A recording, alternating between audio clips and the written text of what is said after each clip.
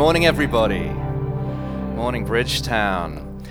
It's an absolute honor to be here with you, absolute privilege. And I just feel like it's a really holy moment. I think it's going to kick off, honestly. I think there's a moment of commissioning. I think there's a moment of revelation.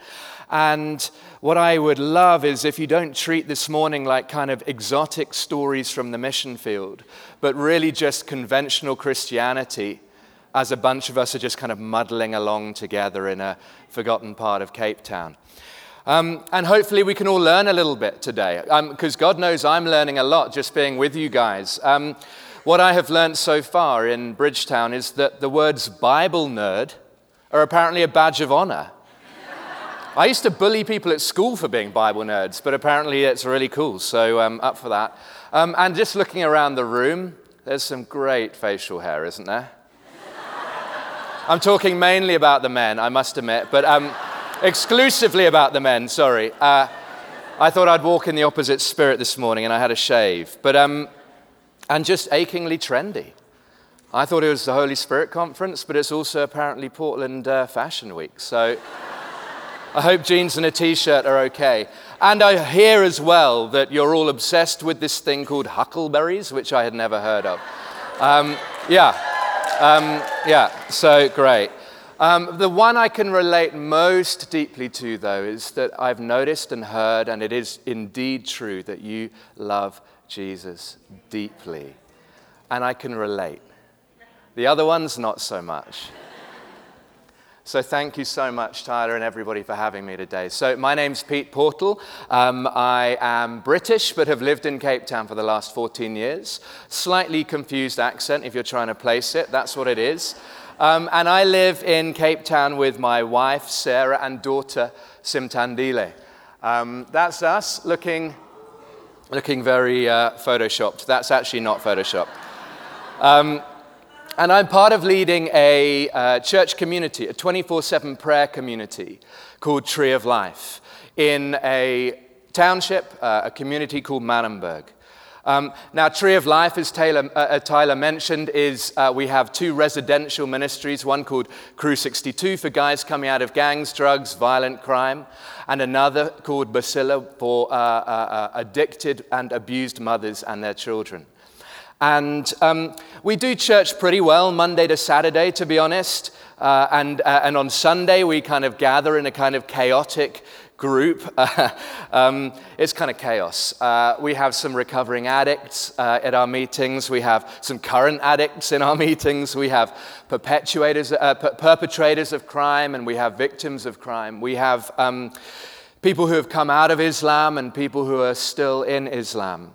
We have a couple of manic children running around, and even a handful of Christians. Much like this, really. What can I say? But Cape Town is a city with a split personality. As Tyler mentioned, it is the most racially divided city in South Africa, which is the most economically unequal country on earth. Okay? So we're talking deep end stuff. The natural beauty and the unnatural segregation. It features in the top 10 cities to go visit, and yet is also in the top 10 cities per homicides per 100,000 people. It's got some of the most beautiful examples of sort of developed world, first world luxury, but the majority live in some of the worst examples of human poverty. You could say it's a city of glitter and ghetto juxtaposed, where a spirit of fear prevails. And so we've made our home in a township called Manenberg, 20 kilometers east of the city center. Now, Manenberg, to explain, it shouldn't exist. Manenberg shouldn't exist. And let me explain. It was created by the white supremacist apartheid government, where those deemed non-white were forcibly removed. We're talking homes bulldozed and thrown in like cattle to trucks going to the sandy outskirts of the city. And so today, quite inevitably, gangs prevail. I don't know about you, but if somebody came and bulldozed my home, I would really try hard to mark out my turf wherever I was. And so we're saying that gangs are a collective trauma to historic and structural injustice, not just a kind of immoral scourge on a rather beautiful landscape. And it's my favorite place I've ever lived. But it is often referred to as the heart of Cape Town's ganglands. I mean, just to give you an example off the top of my head, the gangs, the hard livings, there's a gang called the Americans, I think some of them are here today. The JFKs, the Clever Kids, the Mongrels, the Dixie Boys, the Stupor Boys, the Luxury Kids, my favorite, the F the World Kids, the Taliban, the KGB, the Ghettos, the DMX, Westsiders, Sexy Boys, all the rest of it. And we have a massive issue in Manenberg with crystal meth, with heroin, and with Mandrax, which is a tranquilizer with psychotic side effects that is crushed up and smoked in a glass bottleneck with marijuana and was actually flooded into the townships by the apartheid regime to keep people comatose. I've just got a little 3-minute video that I wanted to show you because I think images are really more powerful than words in many ways. And so this is a little bit of what it looks like, and some of, I suppose, the narrative that we're trying to ask as we seek Jesus together in Manenberg. So have a little watch. Our policy is one which is called by an Afrikaans word apartheid.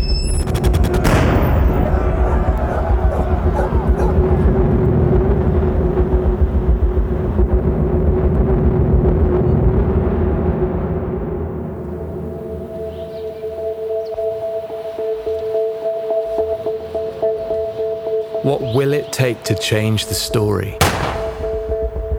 A vision from the heart of God, growing community and restoring worth in forgotten places. We all have a journey marked out ahead. There will be both victories and tragedies. Where will yours lead, and what trials will you face along the way? The voice of God deep within is beckoning us into adventures as yet unknown. Wholehearted lives, so costly but relentlessly hopeful.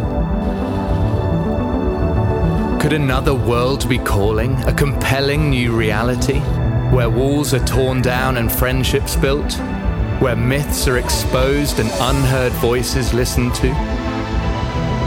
The old order of things made new. But what of the cost, the accusation, the despair, the choruses of "it can't be done"? We can choose what to believe, to rise up above the pointing fingers of accusation and the shrugs of indifference. The stories we live in are the stories we live out. What if yours is a story that the world is crying out to hear? Because ultimately, there is no neutral ground.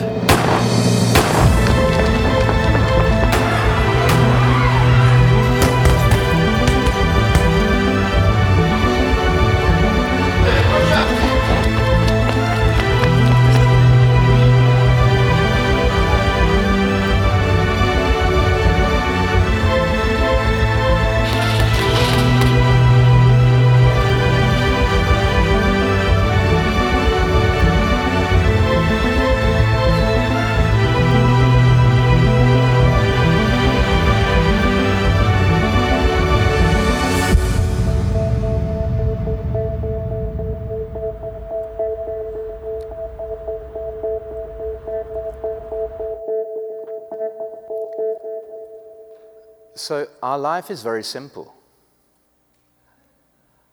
We live in Manenberg. We invite gangsters and addicts to come and live with us. We introduce them to Jesus. Holy Spirit helps them get free. And then they go and tell others. And that's me done. No. And it's, how does this work then? That sounds neat. Yeah, well, it's a combination, I suppose, of inner healing and deliverance. The 12 steps, boxing, woodwork, counseling, fellowship, not getting people off drugs, but introducing them to the one who created them in the first place. And gangs and drugs, by the way, are never the problem. They're just someone's very imperfect attempt at trying to find a solution to the lived agony of living in a city where the law of apartheid was dismantled in 94 and the spirit of apartheid continues to prevail. And well-meaning Christians often tell us that we shouldn't do what we do because gangsters and addicts are bad people, remember, and they belong in jail. But we believe actually that we're all bad people and some of us are saved by grace. Amen? And that nobody belongs in jail, but each belongs in family. And then people say, well, yeah, but you shouldn't live where you live. At least commute in with a combination of hugs, opinions, and advice.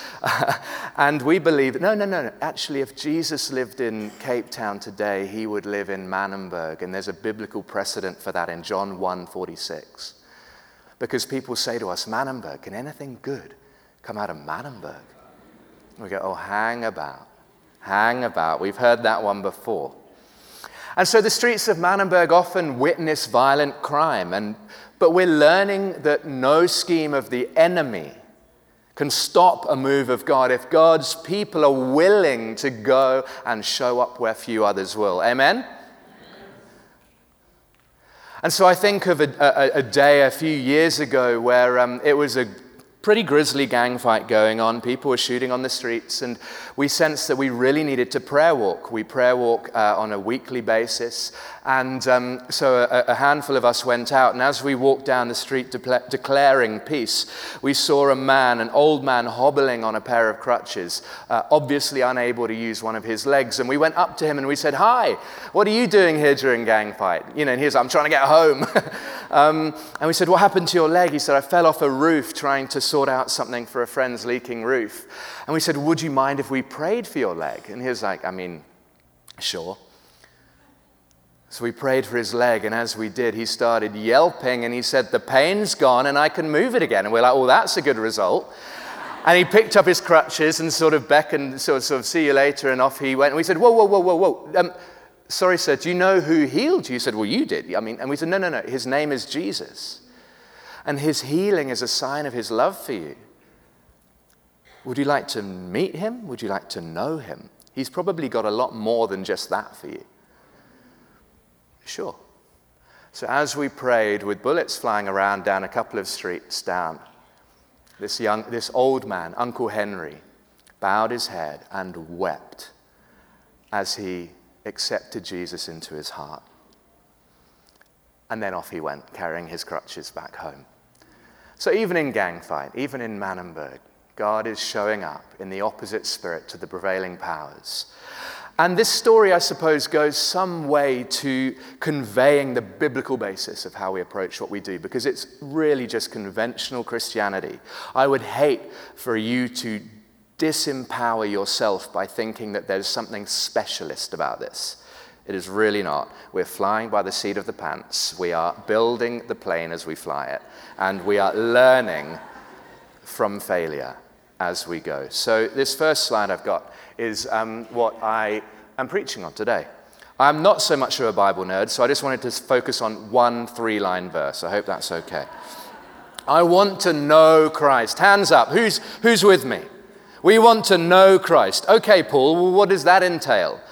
And the power of his resurrection and the fellowship of sharing in his sufferings, becoming like him in his death. So the next slide shows us where we start. And this is the difference between social justice and kingdom justice, is that we start in contemplation with Abba Father. We start, and where we go ends up, depending on what he says, prayer, solitude, silence, fasting. You guys are leading the way with all of this. But it's our peace, our purpose, our health, our healing, our starting place from which we never graduate is the presence of Jesus. And if we understand this, then burnout need never be a Christian term. Because if we are burning the fuel that the Father has given us for the assignments that he's called us to, there will always be enough. It is when we step out of that, or when we don't go back to the presence, that we will end up burning out. I've learned it the hard way, trust me. And so prayer, Thomas Merton said, our real journey in life is interior. Everything flows from this. And so in contemplation, we are aiming, aren't we, for depth rather than noise. One of my favorite quotes at the moment is that the church is a little bit like a swimming pool. Most of the noise comes from the shallow end.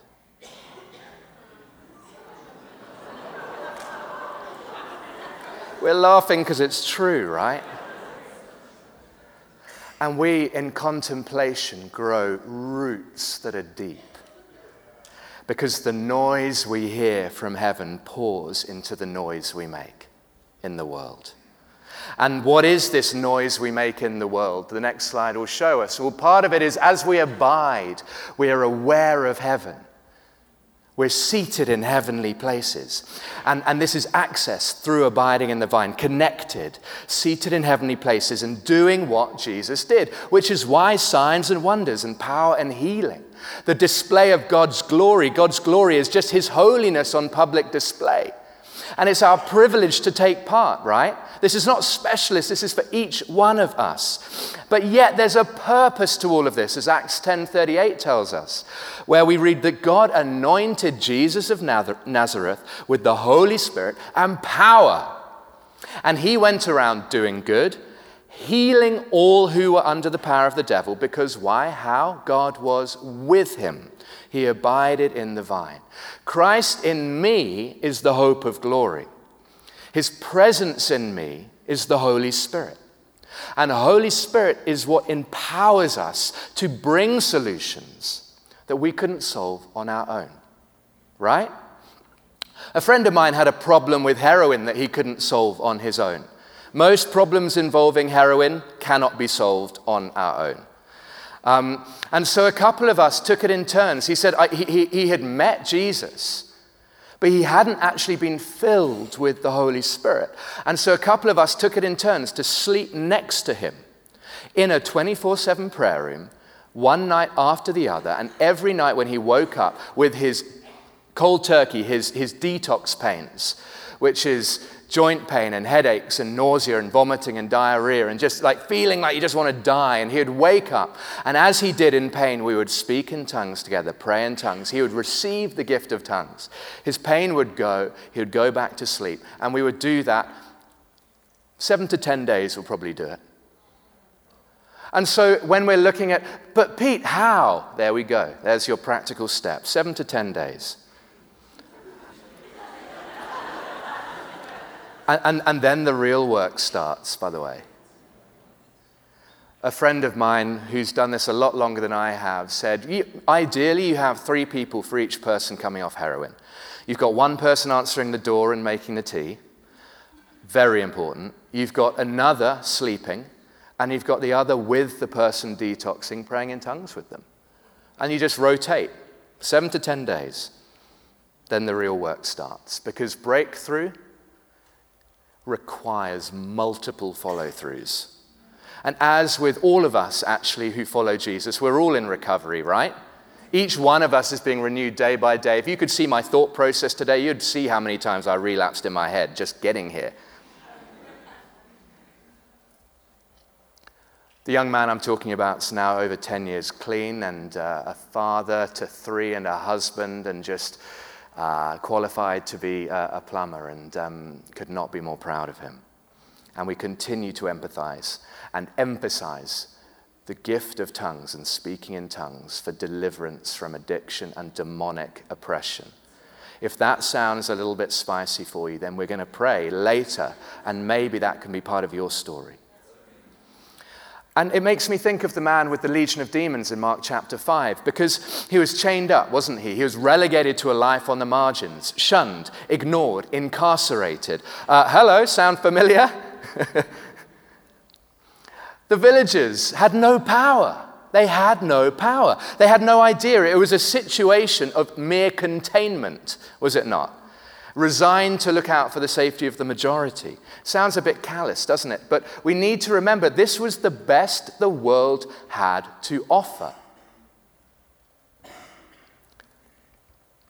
And Jesus, of course, in one word, sends the demons out into the pigs, which, by the way, represented the status quo and the financial security of the entire village. So the choice I think he might be asking is, what do you want? Life as it always has been, financial security and status quo, or demoniacs getting free in your community? I'm pretty sure there's no neutral ground in that as well. And it makes me think of a friend who, after years of trauma and abuse, fatherless, and started growing into crystal meth and gang membership, got delivered from demonic oppression of rage. He was running at our prayer room, throwing bricks at the windows, which is a questionable use of a prayer room, I've got to be honest. But he had come to us after actually escaping 6 shots fired by about 2 meters away. His nickname in his street was the Great Escape because God had preserved his life. He got Jesus, he got sober, he found Jesus, but rage still prevailed. And so we had to physically restrain him. He was trying to kill one of his brothers in Christ. You've got to understand, when we come to faith, we are somewhat Christian. There's a sanctification process we're all on, right? We took Sarah, my wife, as she does, took authority in Jesus' name. His eyes went dark, they rolled back, he began to writhe like a snake. And so we sat with him for hours, Adam and I, in fact, prayed in tongues together, led him through prayers of repentance and forgiveness. Took him 3 attempts to just open his mouth. He had to pray it, not us. And by about midnight, he was free. So what are you doing with your weekend? And he continues to work this out in close proximity and fellowship because, as I say, relapse is part of recovery. And so Jesus had the power that the world knows nothing of, and we need to operate in that power in order to set those afflicted by demons free. Amen? Or I think about the chronic illness of a dear friend of mine who had sciatica nerve pain and her hip out of place, and for 6 years she struggled to walk, exacerbated by a pregnancy, and she had to be carried to the bathroom by her husband. She'd seen a number of doctors, but only got worse. It was chronic, and she was resigned to being sick the rest of her life. Despair and hopelessness. Long story short, a friend prayed for her, her leg grew out, her hip went back in, the sciatica nerve went, and she was running through the garden in the pouring rain, leaping, jumping, and praising God. And her husband, the guy who had been carrying her to the toilet the last 3 years, enveloped him in her arms, and they sobbed and sobbed and sobbed. Jesus has the power that the world knows nothing of to set free those who have been sick with chronic ailments.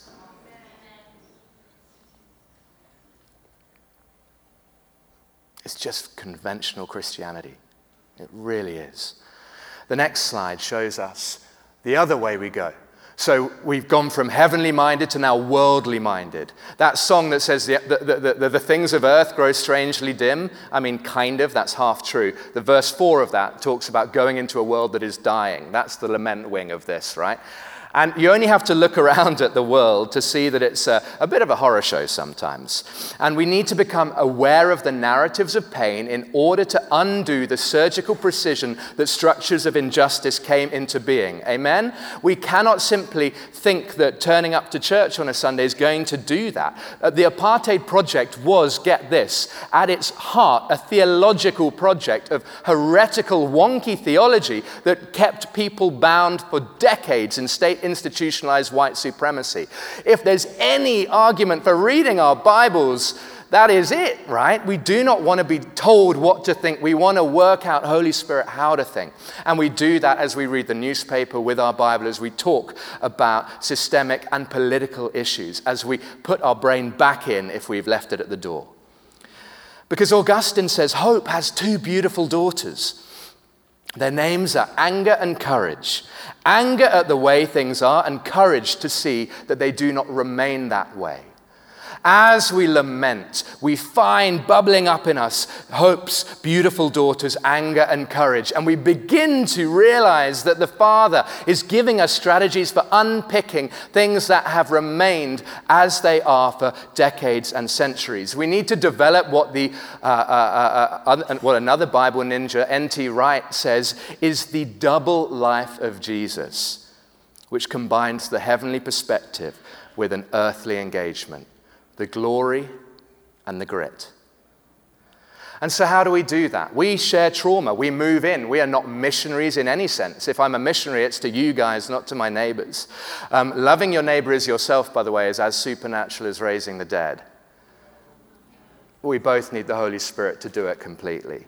And we go after not just a healing of bodies, which is fully gospel, but a healing of memories as we unpack our cultural loyalties that are sub-kingdom and confess and repent to each other and pick up from other cultures and other ethnicities and other perspectives in the world, ways of doing things that as we put them all together, we begin to say, that is probably a kingdom culture that is unique to this room, rather than some flat-pack imported thing from wherever.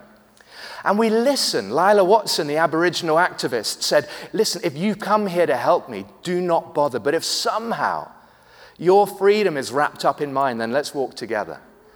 And so something that I think actually for Portland is really subversive and prophetic is reciprocity. Not this anemic virtue signaling that actually leaves structures of injustice kind of untouched, but rather a reciprocity where it says, I want to put myself at a point of need rather than thinking I have all the answers for you. And so we choose people, not issues, because when we choose people, the issues choose themselves. Amen? This is the way, I believe, of lament leading to activism. And where do these two meet? Next slide shows us in the prophetic. We have the systemic prophetic and we have the personal prophetic. And one of my favorite stories of the personal prophetic was a friend of mine called Munir. And he was a prison gangster. He was on the streets a gangster. You got two different gang stories, long story, but he was deeply into gangs. He was a Muslim. He had an eye that looked a bit like a pickled onion, to be honest. It was he had been stabbed in the eye, and so it was kind of hanging, and like he didn't have money for a doctor. And he was just the sweetest guy, and he came and lived with me for a couple of weeks. And I just said to you, you can come live with me, but on the proviso that we read scripture together. He was like, no problem. And so we studied the parable of the sower. And, you know, it ends with the kind of what soil are you type thing. He was very convinced what soil he was. He was the bad soil, he said. Convinced of his sinfulness. Generally speaking, he didn't need to be told that he was living a version of hell. He knew it. But he said, listen, there are two obstacles for me following Jesus, Islam and gangs. I really wanted to argue that that was ridiculous, but don't argue, pray. Do not argue, pray. So I said, well, why don't we pray to Jesus and see if he would show you that these obstacles needn't hold you back? Why don't we ask him for a sign that you should let go of Islam and prison gangs? Anyway, later that week, he comes in, he's making a cup of tea and sort of pouring the entire bag of sugar in, doing his thing. And he began to tell me about a strange encounter he had just had on the roundabout by Manenberg Avenue. He said, yesterday a group of 5 men came up to me. And they asked if they could have a word with me. I thought, who is this? They looked kind of shady. They had prison gang tattoos. But they introduced themselves, and they all had Muslim names, Ahmad, Suleiman, Muhammad, Ibrahim, and Abu Bakr. And I was like, okay, right, so prison gangsters who are also Muslims. He was like, yeah. But they were holding Bibles and speaking like kerkbroers, like church brothers. I was like, okay, yeah. And he goes, they all used to be Muslims and prison gangsters, but had met Jesus, they told me, and they said they'd received forgiveness for their past, and now they followed him. And then they said the weirdest thing to me. I was like, oh, okay. Like heart, like, do. They said God had sent them to me, and that he was opening up a door, and that I just needed to walk through it. He was stirring his sugar into his tea. He goes, any idea what that means?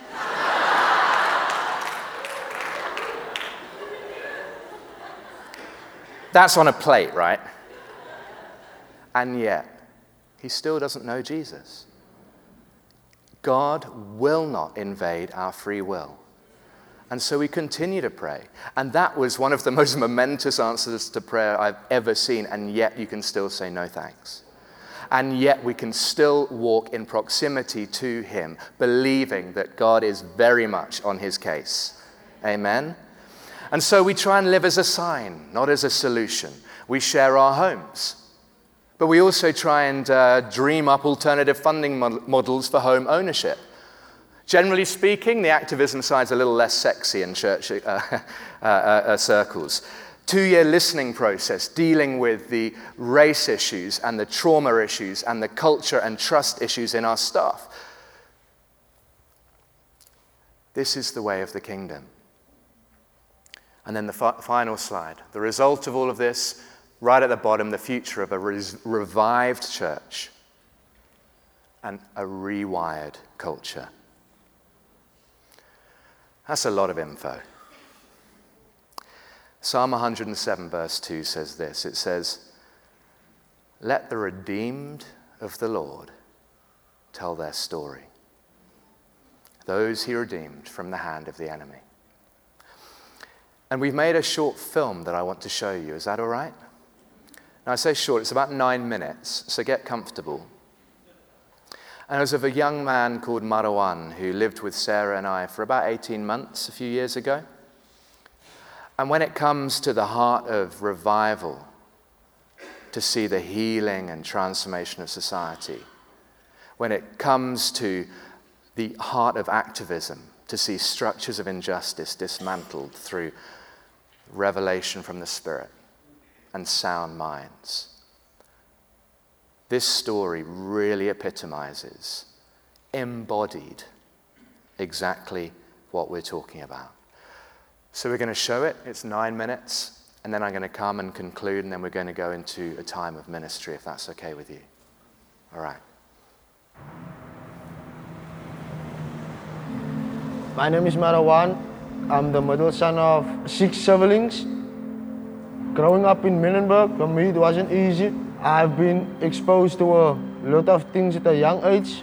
Violence, drugs, gangsterism. My father wasn't present in my life. My mom was also drinking. That's why I looked up to the guys on the streets.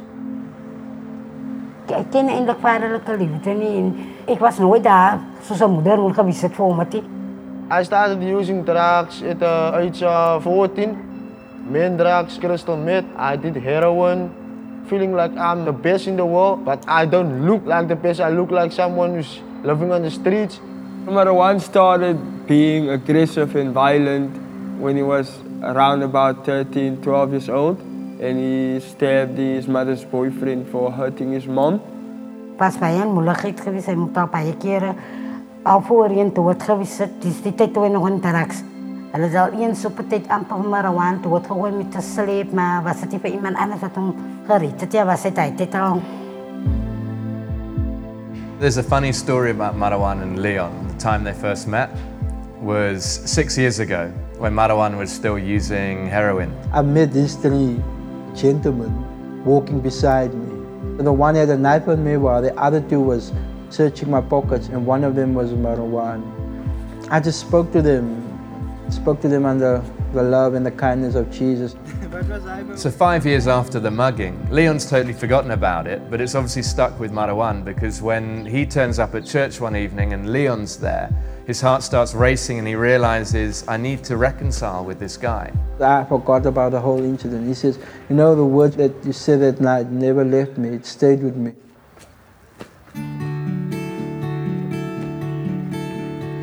So in our work with gangsters and drug addicts, one of the things we realized was we needed a residential intervention for these guys to actually have a place that's safe and calm and gang neutral for them to come off drugs and out of gangs. So we set up Crew 62, this transformational community house. We base it on a family model, so it's really small. We run a 9-to-5 program, but have a lot of family elements as well. The biggest part of it is our spiritual discipleship.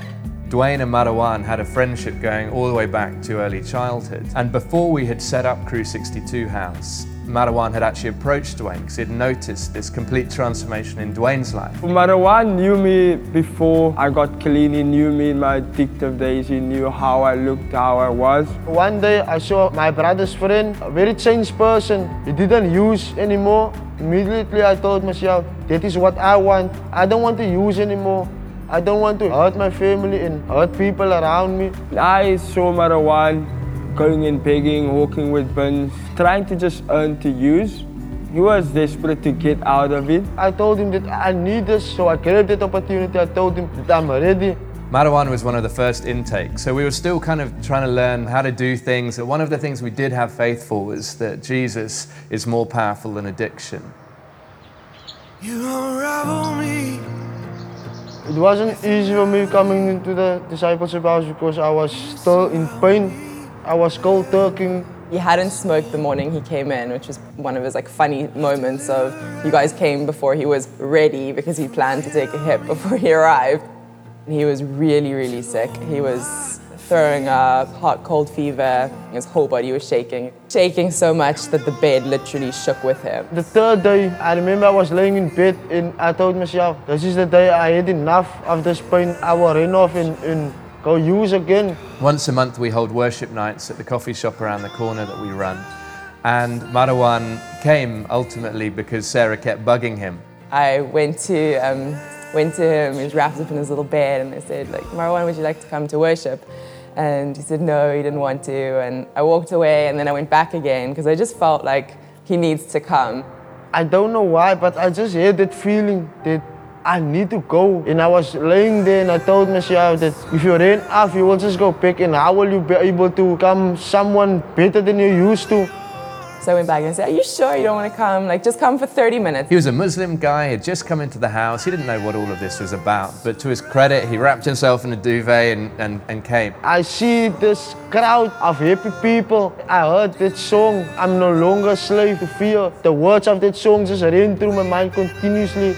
And I was realizing that I don't want to be a slave no longer of drug addiction. I don't want to be a slave of the devil anymore to hurt people. And as the song started playing, Marwan threw off his duvet, jumped into the middle of the room and just said, pray for me.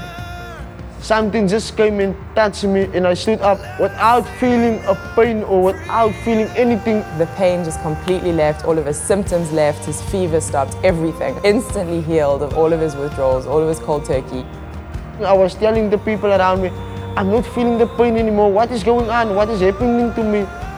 I couldn't understand it. I was jumping around and dancing. I can't explain it apart from it was just the anointing of the Holy Spirit to heal this guy who was utterly poor in spirit and utterly dependent on a touch from Jesus. I came into the house as a Muslim and it was a bit difficult for me. As time went on, I started seeing how Jesus transformed people's life around me. One evening, a group of men turned up at the gate and kind of interrogated Marwan and said, are you going to mosque, are you doing this and that and all these Muslim rituals? And he said, no, I'm not anymore. At the end of that, I was sitting in the house with Marwan. I said to him, so what did you say to them? And he said, well, they asked me if I believe the Bible's true. And I said, what did you say? And he said, well, how can I deny the truth of the Bible? Because what I read in Scripture, I'm seeing happen in my day-to-day life. I was feeling loved all the time. That made me hold on to recovery. When someone experiences and encounters Jesus, everything changes. And in the middle of the night, I may watch you go. I'm grateful to walk this walk, and I believe this walk is going to change many lives. We are not going to change the lives, but Jesus is going to do that. An anti-crime activist who died in a car crash has been lauded as an inspiration to the youth. 21-year-old Marwan Scullard was knocked down by a car in Johannesburg last week. The day when I heard that Marwan died, it was hard. I didn't want to believe it. I didn't want to accept it at all. It's crazy, I don't get it. It was tragic. We're still reeling from the whole thing. We're all devastated.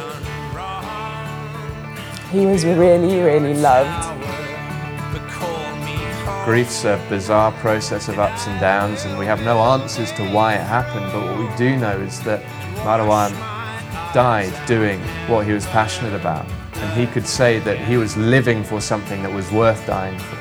And I don't think there's any better way to go than that, honestly. I think that the legacy that Marwan's life has left behind is one of great hope. He was able to break the chains of addiction, break the chains of old behaviors. Marwan had any excuse he could think of for why change and why coming to know Jesus isn't possible. I didn't know him before he came into the house, but people tell stories of how terrible he was, what a nightmare he was, how he thieved and robbed and mugged people. If Marawan's life teaches us anything, it's that anyone, no matter how bad or addicted or violent they are, can belong in a community of people following Jesus, be changed, and then do something meaningful to give back. Marawan, yung pusunak maraki engkum, ay ko ay tinatras na ma, kasi anduk. Muna ko na anduk po min, yan nakatuksak kami yan, ay pekto may ano natras na ma, kalit masa futuras. May sit in the country, isip na puto ni dati, nagkakanta na ikrasa na ipasok na sa alam sa ating kantumit. Inakikumanisip kong Marawan, ito sa lang, tapos siguro.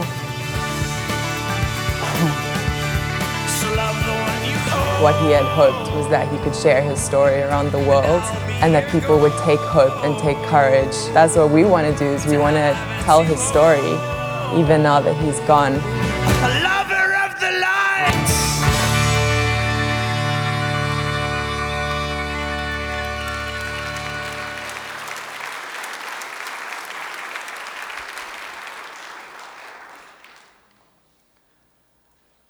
So let me ask us, is what we are living for worth dying for? Our verse ends with becoming like Jesus in his death, and so somehow to attain to the resurrection of the dead. Did you hear what Marawan said when he first entered our home? On the third day, I'd had enough. He was thinking about leaving. His slave master, heroin, was knocking. And on that third day, Jesus raised him from drugs and gangs and Islam into a new life. And yet, after he died, we flew to Johannesburg and spent 5 days trying to raise Marawan from the dead, which is also conventional Christianity, by the way. And whilst nothing happened, we will see him again. And we're not sure how it works, but Paul says we will somehow. I like that word, somehow. And so as I land, I want to say this. Jesus was betrayed and died a violent death. If it brought death to Jesus, bringing the gospel to others, I'm not saying we're all going to die in some token martyrdom, but each one of us, when he says, I have come to give you life in its fullness, we go, amen. We tweet it and we're excited about it. But then when he actually conceptualizes what does this life in its fullness look like, he carries on and he says, the good shepherd lays down his life for the sheep.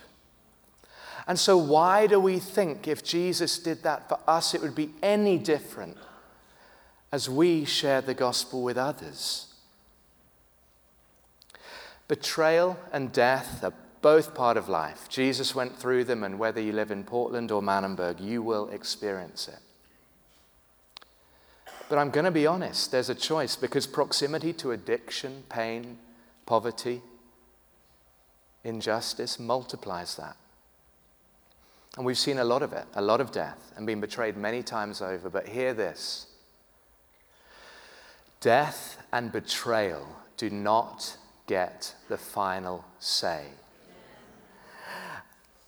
They just leave us aware of our poverty of spirit, our utter destitution without Jesus' power and love. Because here's the thing, if you have knowledge and ability and answers, the world will call you successful. You can choose to spend your life going after that, and you'll be celebrated. But if you come to the end of yourself, if your neediness for the Holy Spirit is all you've got, if you long for and labor for God's presence above all else, Jesus will say, blessed are you, the poor in spirit.